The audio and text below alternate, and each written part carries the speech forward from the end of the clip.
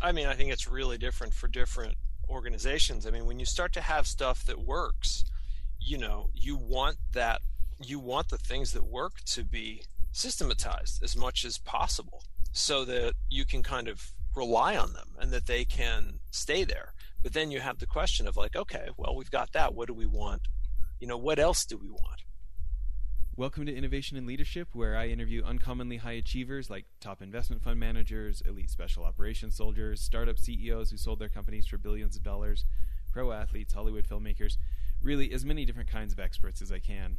The whole idea is to hear how they did it and then what advice they have for the rest of us that can be applied to the organizations we're trying to grow and innovate. Thanks for listening, and I hope you enjoyed today's show. This is part 2 of our show with Jesse Schell. If you missed part 1, please go back and hear about his career coming up through Bell and IBM and Disney, and eventually making his way to Carnegie Mellon and his game design company, Schell Games. Jesse, I want to talk more about transformational games, but before that, I want to talk about entrepreneurship, and I want to talk about what some of the lessons are you feel like that got you to the level you're at, and then what you feel like you're looking at next to kind of get to the next level. So can you give everybody a quick snapshot? How long Schell Games have been around? You already talked about 130 employees. Any other stats to give people just a sense for how big the company is now? Yeah, sure. So Schell Games started about 18 years ago. It was just me and a few other people, and we grew it bit by bit over the years. The key thing to understand is our business model is a little unusual for a game studio. Our model has always been anchored in doing work for hire business and trying to make that profitable and then using the profits in order to make our own games. And as a result, we've never taken investment. We don't have a board of directors. It's really just us deciding what to do, which is nice because we have a lot of freedom for what to do and how we do it. The flip side, though, it's a slower path because it's meant that instead of like, hey, here's $5 million, go and be a giant success, we had to earn all the money that we invest. And so that's been a little bit of a slower path, but it's been a really good path for us because it's definitely made us focus and invest carefully. Yeah. Can you talk about the benefits of careful investment instead of maybe over-optimism that sometimes other folks fall into? Yeah, I guess. So a big philosophy for us at the studio is the idea that teams get stronger over time, because I've never known, there's a lot of places where teamwork matters, but in game development, it's a kind of teamwork like I've never seen anywhere, because when you're making games, you literally need, super high-tech engineers meeting with artists, meeting with writers and comedians and musicians, and somehow all of us are all going to be on the same page, and we're all going to make this thing, and it's just going to be emotional and brilliant and funny and moving and engaging. And so everybody has to be on the same page, but everybody has a completely different background. And so the communication ends up being really, really crucial and critical. And one of the things that I've definitely seen is that teams grow stronger over time. And if you believe that teams grow stronger over time, you have to focus on stability. And in the game industry, stability is not super normal. What's more normal is every 3 years, maybe you lay off 30% of your staff because, oops, we overinvested in something, we made a wrong decision, we don't quite have the funds we thought, we better let some people go. And when you do that, it's terrible. Like it not only is just crippling to the morale of the people who are there at the moment, but from in the future, everyone is going to be like, oh my God, something went slightly wrong. Is my job on the line next? And there's all that. But then further, anytime you knock somebody out the door, because if you're laying people off, you're not letting go of dead weight. If you're a good manager at all, you've already gotten rid of the dead weight. Now you're getting rid of people who are really valuable. And the problem is the people who stay behind, they built up an expertise in working with those people you just let go. And now that is all wasted. And now they have to build up new expertise in working with other people. So for that reason, we've always been very optimized toward stability, because that's part of just what makes teams get stronger over time. So that's been something very important for us. I'd be interested. A lot of people feel like there are definite phases of business, regardless. I'm just thinking about different folks in the, that Greystoke helps growing their businesses, right? We got folks in finance, we've got folks in consumer goods, we've got advertising agencies, all sorts of different backgrounds. In your mind, let's take it from, you can either look, you decide. We could either do it from a revenue standpoint or from a headcount standpoint. Where do you feel like some of the natural breaks are?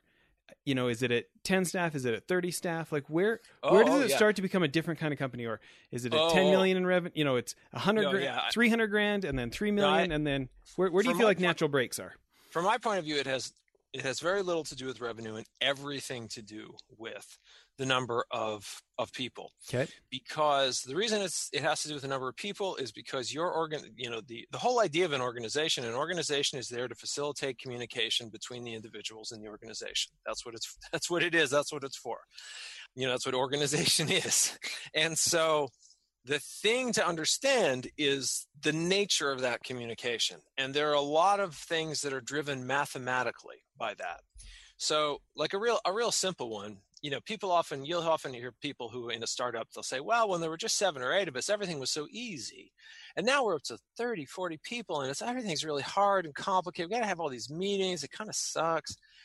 And they talk about it like someone's dumb and someone's done something wrong. But no, it's a simple matter of when you have 7 or 8 people, you can all talk to each other all the time. It's physically possible. But when you have 30 people, you can't be talking to 29 other people all the time. And when you get past 20 people, what you're going to see starts to happen. It's a real simple mathematical thing. When you have less than 20 people over the course of a given week, you will have exchanged words with just about everybody in the company at least once a week, right? When you get over 20 people, there's going to be a few people you just don't. You go at least a week and you didn't say one word to them because you just didn't bump into them. And if they had something really important that they needed to tell you, but it wasn't so important, they were going to send an email. It was just kind of like a thing that they wanted to ask you and they thought you should know, but weren't, that information's just not going to get there. So one of the big, like if I have to draw them out, like when you get past 10, some stuff starts to happen, but 20 is a really big deal. You've got to really start organizing yourself and having really strong meeting structure by the time you have 20 people. When you get up around 40 people, you need to start to have layers of management because otherwise, because it's a coaching thing, you've got to have ways that people are going to get coached. And you're going to have certain decisions that need to be made by a management group. And so you start to get And what's your feelings on place. How many direct reports any one leader should have? I would say it should be less than 10. I heard a lot of people throw around, it shouldn't be more than 5. I think there are cases where it can be 10. I guess it all depends on what you're doing. Mm-hmm. One of the way we do it is if you are trying to do active work in the company, you cannot have more than 5 direct reports. If you are just 100% all about managing and coaching, you can have up to 10. Okay. Is the way we do it. But the most important thing is that you think about it and have some policy that makes sense for you. If you don't think about it, that's when you get in trouble. Yeah. And then the big one that we're coming up on is 150. Because that's, I don't know, Dunbar's number, 143, you know what I'm talking about? Yep. Right? Because that's totally a human thing. Who was Dunbar? Because that was something about tribes and who you can have personal relationships with, right? I'm no expert, but my understanding was that this was research all about the nature of primates, and that every primate species has a number that is the maximum number that they can have. And then otherwise they split in 2 or something? Yeah, otherwise they'll split in 2. If they have that in their sort of tribal organization, that they can't have more than that. And the larger the primate brain, the more people you can have. And the human one, I think it's 143, somewhere around there. It's in a little under 150. And you can see this in everything. You can see it in organizations all over the place in the way that communication happens. And we see it happening with us. Like we love our office space. It's a super comfortable office space. And one You guys of are the in things Pittsburgh? we're in Pittsburgh. Yep. And one of the things I realized about it one day is like, oh yeah, this building holds about 150 people. Like, it can't really hold more than that. I'm like, oh yeah, of course. No wonder it seems like really, really comfortable. Because if it got much bigger, it would start to seem different. And we're going to be up against that. But yeah, everything is about networks of communication and facilitating those networks, both for literal communication and also emotional communication. Yeah. Something I love that. So kind of maybe 10, for sure 20, again at 40, and then you feel like the next big one's 150-ish. Is that I would say I would it's I never really thought of it as a doubling thing, but I think it kind of is. There is something that happens around 80. That's when you really need the layers of management and layers of coaching at that point when you get up to 80. I have my own guesses why, but why is it to you? Yeah, why exactly does that start to happen? I don't even know if I have a good answer for that. What do you think? I think that, when you're young and scrappy, it attracts a certain personality type, right? It attracts such like a fierce, like, hunter killer. I'll go out and take a stupid risk of being an entrepreneur, right? Like you really can't know much about statistics if you're going to be an entrepreneur. This is my thought of myself. My track record is like 13-2 for businesses, right? A couple made a ton of money. The other ones are total disasters, right? Yeah. The old saying, we were too dumb to know what we were doing was impossible. Right. That was how we succeeded. Yeah. Right. So you get like this fierce personality who, like, honestly, they probably are like kind of that like elite athlete of being able to land the client and enough charisma and attracting and this and too dumb to know they can't do it. Right. And then there's the folks who like to tag team those people and can work well with them and can handle the chaos. And they're the ones who make sure the invoices actually got sent. Right. Mm-hmm. But my guess is like, once you start getting big enough, I think about this because, again, we've got these clients with 10,000 staff and clients with 10 staff, right? And when they start getting big enough, it's almost like they start attracting a different kind of employee, right? They're not like so bifurcated in this like, fearless run into the dark guy plus like the adult supervision who keeps everything from blowing up. You get more folks who are looking for a job, for a career kind of a thing, right? And they're, in my experience, looking for a lot more guidance. Like the other people who are like building the airplane in flight, there was no expectation somebody was going to teach me how to get to the next level. We're inventing the next level, right? Right. Yeah. And the way I always break that down is this is the difference between leading and following. I think most people don't comprehend what leadership is and what followership is. The way I always think of it is it's all about chaos. Because chaos is what will destroy your organization, right? That's what the whole job of leaders is to keep chaos at bay. Chaos is gonna come up within the organization, and chaos is gonna attack from outside the organization, and it's gonna try and rip everything apart. And what leaders do is they confront the chaos, they deal with the chaos, and they manage the chaos. So, and put another way, leaders are people who excel in chaotic situations, whereas what followers do is they excel in orderly situations. And some people will say, oh, that's, it's like, oh, they're just doing what they're told. Well, no, that's not what it means. Like excelling in an orderly situation is all about optimizing best practices and principles. It's all about making sure everything happens, making sure it all really does work like it's supposed to work. And it is a meaningful thing unto itself. And so the larger an organization gets and the more orderly it is, the more people you're going to need who succeed in an orderly situation. Because one of the things that's scary about people who thrive in chaotic situations, when it gets too orderly, they start creating chaos because they're not comfortable. Hence the reason my brother and business partner of 15 years is always pawning me off on my former mentor and our other partner named John, because John can keep me away. Like I'm the guy who's supposed to come up with the great ideas or find this billionaire who's going to donate to our charity or invest in this or whatever, right? And then Yeah. everybody wants to kick me out of the kitchen because I get bored and I'm like, well, what if we change this? They're like, shut up, we haven't finished yet, Well, maybe, similar about growth, but shifting gears.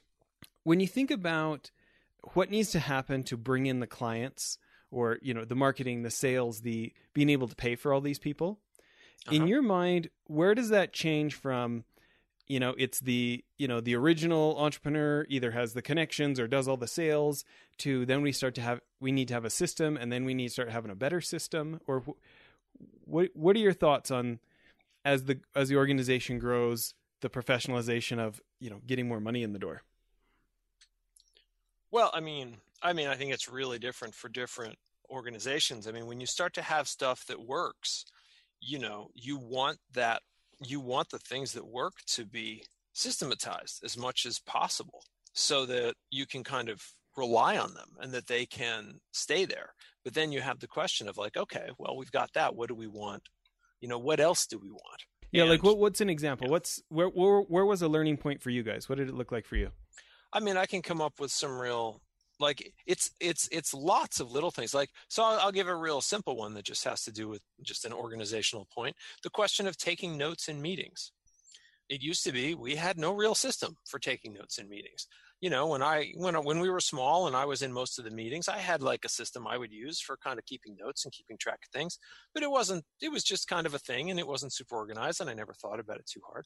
But then as we got a little bigger, we started realizing that, wow, like some information is getting lost. And wait a minute, is there an art to the business of taking notes in meetings? And if so, can that art be described? And why do you really want to take notes in meetings anyway? And as we explored this, we started realizing things like, everyone complains about meetings. Oh, I don't want to be in all these meetings. Well, okay, well, why are you there? Well, I feel like I have to be there. I'm going to miss something important.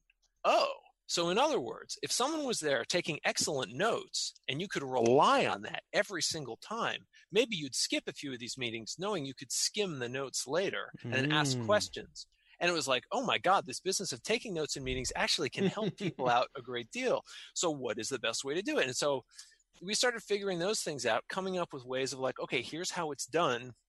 And then teaching it, well, and then doing two things. First of all, having an organized system so that there always is somebody taking notes in every meeting. And then secondly, those people know the right system of taking notes. And then thirdly, they know what to do with the notes afterwards so that everybody kind of sees them and gets exposed to them.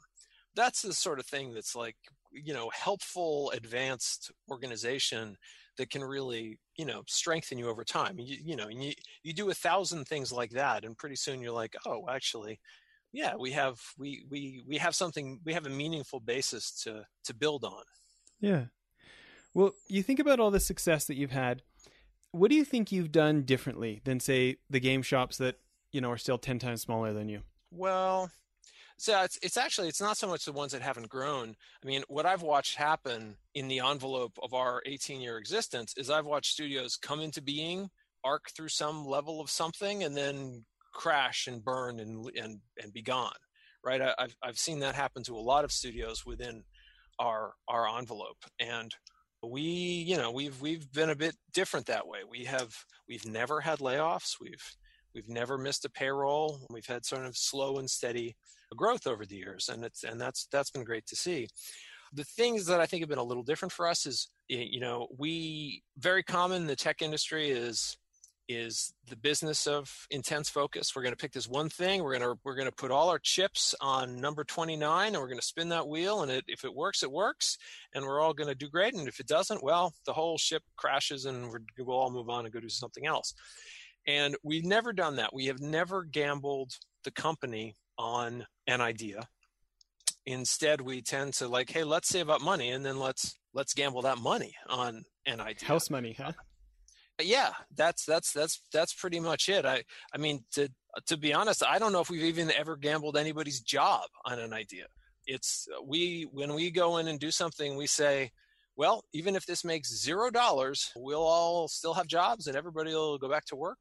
And so we've been a bit conservative that way. But you know what's interesting? If everybody knows they're still going to have a job, even if this doesn't work, Doesn't it give you like a little bit of guts to be non-conservative with those house bets, though? I know Like, and can't you like the thing. swing for the fences when This you're is not the worried about the mortgage? That's exactly right. This is the thing that people don't normally understand. If like, oh my God, if all our jobs rely on this, we better. Everybody overthinks, and everybody kind of like, oh my God, it's the end of the world if this doesn't happen. Because yeah, it might be the end of the world. You know, you might be out of a job. And when it's like, yeah, you know, it's, we all hope this works, but if it doesn't, that's okay. Let's just make it awesome. You're absolutely right. It does. It ends up being very freeing because it makes it more of a game. It makes it more like, well, let's just try some stuff and see what happens. Let's try some crazy. Like we just had a game we put out. We didn't even charge money for it because we looked at it and we're like, we like this game, but it's a little short and we don't know how to price it so that people will embrace it, because that's one of the risks in reviews. People say, oh, it's a good game, but it's too short, so I'm only giving it 2 out of 5 stars. We're like, you know what? No, we'll make it free, and then we don't have to worry about any of that. And if people really like it, there'll be a sequel or something. And it's okay. We can afford to do that. And we'll see what happens. To me, this really goes back to what you're saying about the value of building a tight team that sticks together for a long time, right? Yeah. I look at my 2 partners. We've been doing stuff together for, like, my one partner, it's 18 years. The other guy's my brother. And the 4th partner we're bringing on is the woman who we hired to start our charity for us like 10, 11 years ago, that I had my first job with 18 years ago. You know what I mean? And this time around, it feels a lot different than some of our catastrophes we've been a part of, right? And I just think about, like, I don't know. Again, we've got a bunch of clients in the special operations community, and then our charity, Child Rescue. We've got a number of those guys that volunteer for us and help with like the undercover rescue missions with law enforcement, stuff like that, right? Mm-hmm. And those guys push really hard, but they do, like, that becomes a lifestyle and they stay in that for years, right? And, you know, on the movies, we hear them call each other brother, stuff like that, but they're like literally closer than family members a lot of times because of the level of stuff they go through together, but also the years of going through it together over time. So I can see this idea of, like, what a competitive advantage when you guys have the mindset, we are trying to keep the dream team together here. And financially, you're doing that as well. You're intentionally making decisions that you don't have to exit somebody from the team who you don't want to exit because the finances are forcing you to. Oh yeah. Yeah, definitely. I remember one of the things Walt Disney used to say that we've adopted as a principle on our own. You know, he used to say, we don't make movies to make money. We make money to make movies. Because you know, the mission statement at Shell Games is, you know, we make experiences we're proud of with people we like in order to make the world a better place. It's as simple as that. And we you know, it seems sort of backwards, I guess, but just focusing on making great things, because making great things with great people is super fun. That's been a lot of the secret for our success, I think. You know, what's funny is it's so trendy these days for entrepreneurs to say we make the world a better place. Yeah, like, I don't know, dude. Like, you make a payment app. Really? Like that? Like what? Right. But then when I hear about what you guys have done for saving lives with hospitals and firefighters and stuff, I'm like, okay, those guys are really that counts for me. They get the check mark for me of making the world better. Yeah, no, it's funny because we sort of look at both sides of that. On one level, yeah, we make games that are designed to prevent HIV. We're working on one now that's, you know, designed to help dementia patients, you know, all these sorts of things.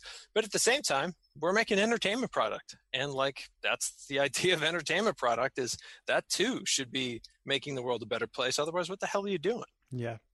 Well, and I agree with you, because we're trying to turn Greystoke Media into a legit media company, like a full-on media company. And, you know, I fully embrace the idea that I'm in the world of infotainment on that side of things, right? Mm-hmm. Try to be helpful in an entertaining way. You know, maybe to wrap up here, well, just again for a plug, will you tell people where to get the book, where to connect with you? Can we cover that again? Yeah, sure. The best way to find information about me is just go to jesseschell.com. That's JESSESCHELL.com. And that's got links to stuff about the art of game design, things about Shell Games, and also the program I teach at Carnegie Mellon at the Entertainment Technology Center there. Yeah. Well, maybe to wrap up here, we'll ask one of the questions I've really enjoyed lately. You know, with all the success you've had and the TED Talks and all this stuff, Can what's a question you don't get asked as much as you'd like? What's a soapbox thing?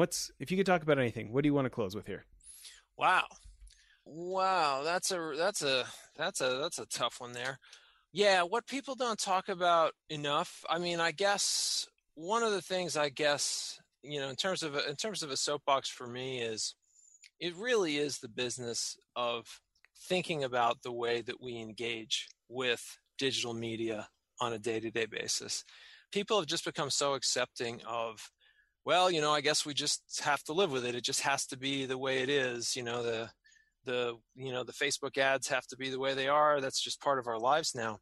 And I really really try and encourage people to, particularly when you're engaging with media with your family, to kind of stop and think about, is this really right and healthy? Is this really the best thing? Is the fact that my teenage daughter spends 3 hours on Instagram a day, what is she doing in there? Is it good and healthy? Is Fortnite actually good for you? Are the idea of games that are kind of mass murder simulators actually healthy? And getting people to kind of go in and look at these things, examine the movies you're watching, the shows you're watching, the social media you engage with, the games you play, and think about them. That's that if I have a soapbox, it's probably that more than anything else, because not everybody making this stuff is looking out for your best interest. Yeah, I love it. Well, listen, any recommendations for people like me who are super interested in this transformational game stuff, or figuring out how we can do it in our own companies? Any other books you recommend, or any other, maybe point us in the right direction? Oh, yeah. Well, certainly. Let me point you to a book called The Transformational Framework by Sabrina Sulba, CulYba. The Transformational Framework is a free download. Sabrina worked at Shell Games for several years, and she tried to encapsulate a lot of our process into this book. So it's a free download, or you can buy physical copies of it. And it's a great book because it's designed for people who you have an area like the position you're in. Hey, I really want people to kind of know about these Warren Buffett principles. How do I make a game out of that? And it's also designed for people who are like, hey, I make entertainment games, but I don't really understand much about the educational transformational part of it. This book is a really nice way to kind of bridge the gap between both of those. It's lots of great, thoughtful diagrams and easy ways to think about it. So that's a great book to check out. I love it. Well, thanks for making so much time for us here. This has been great. Sure thing. Yeah. And anybody who's, if anybody needs to chat about anything, drop by jesseshell.com and you can contact me. I'd be happy to help out. That's great. Bye, everybody.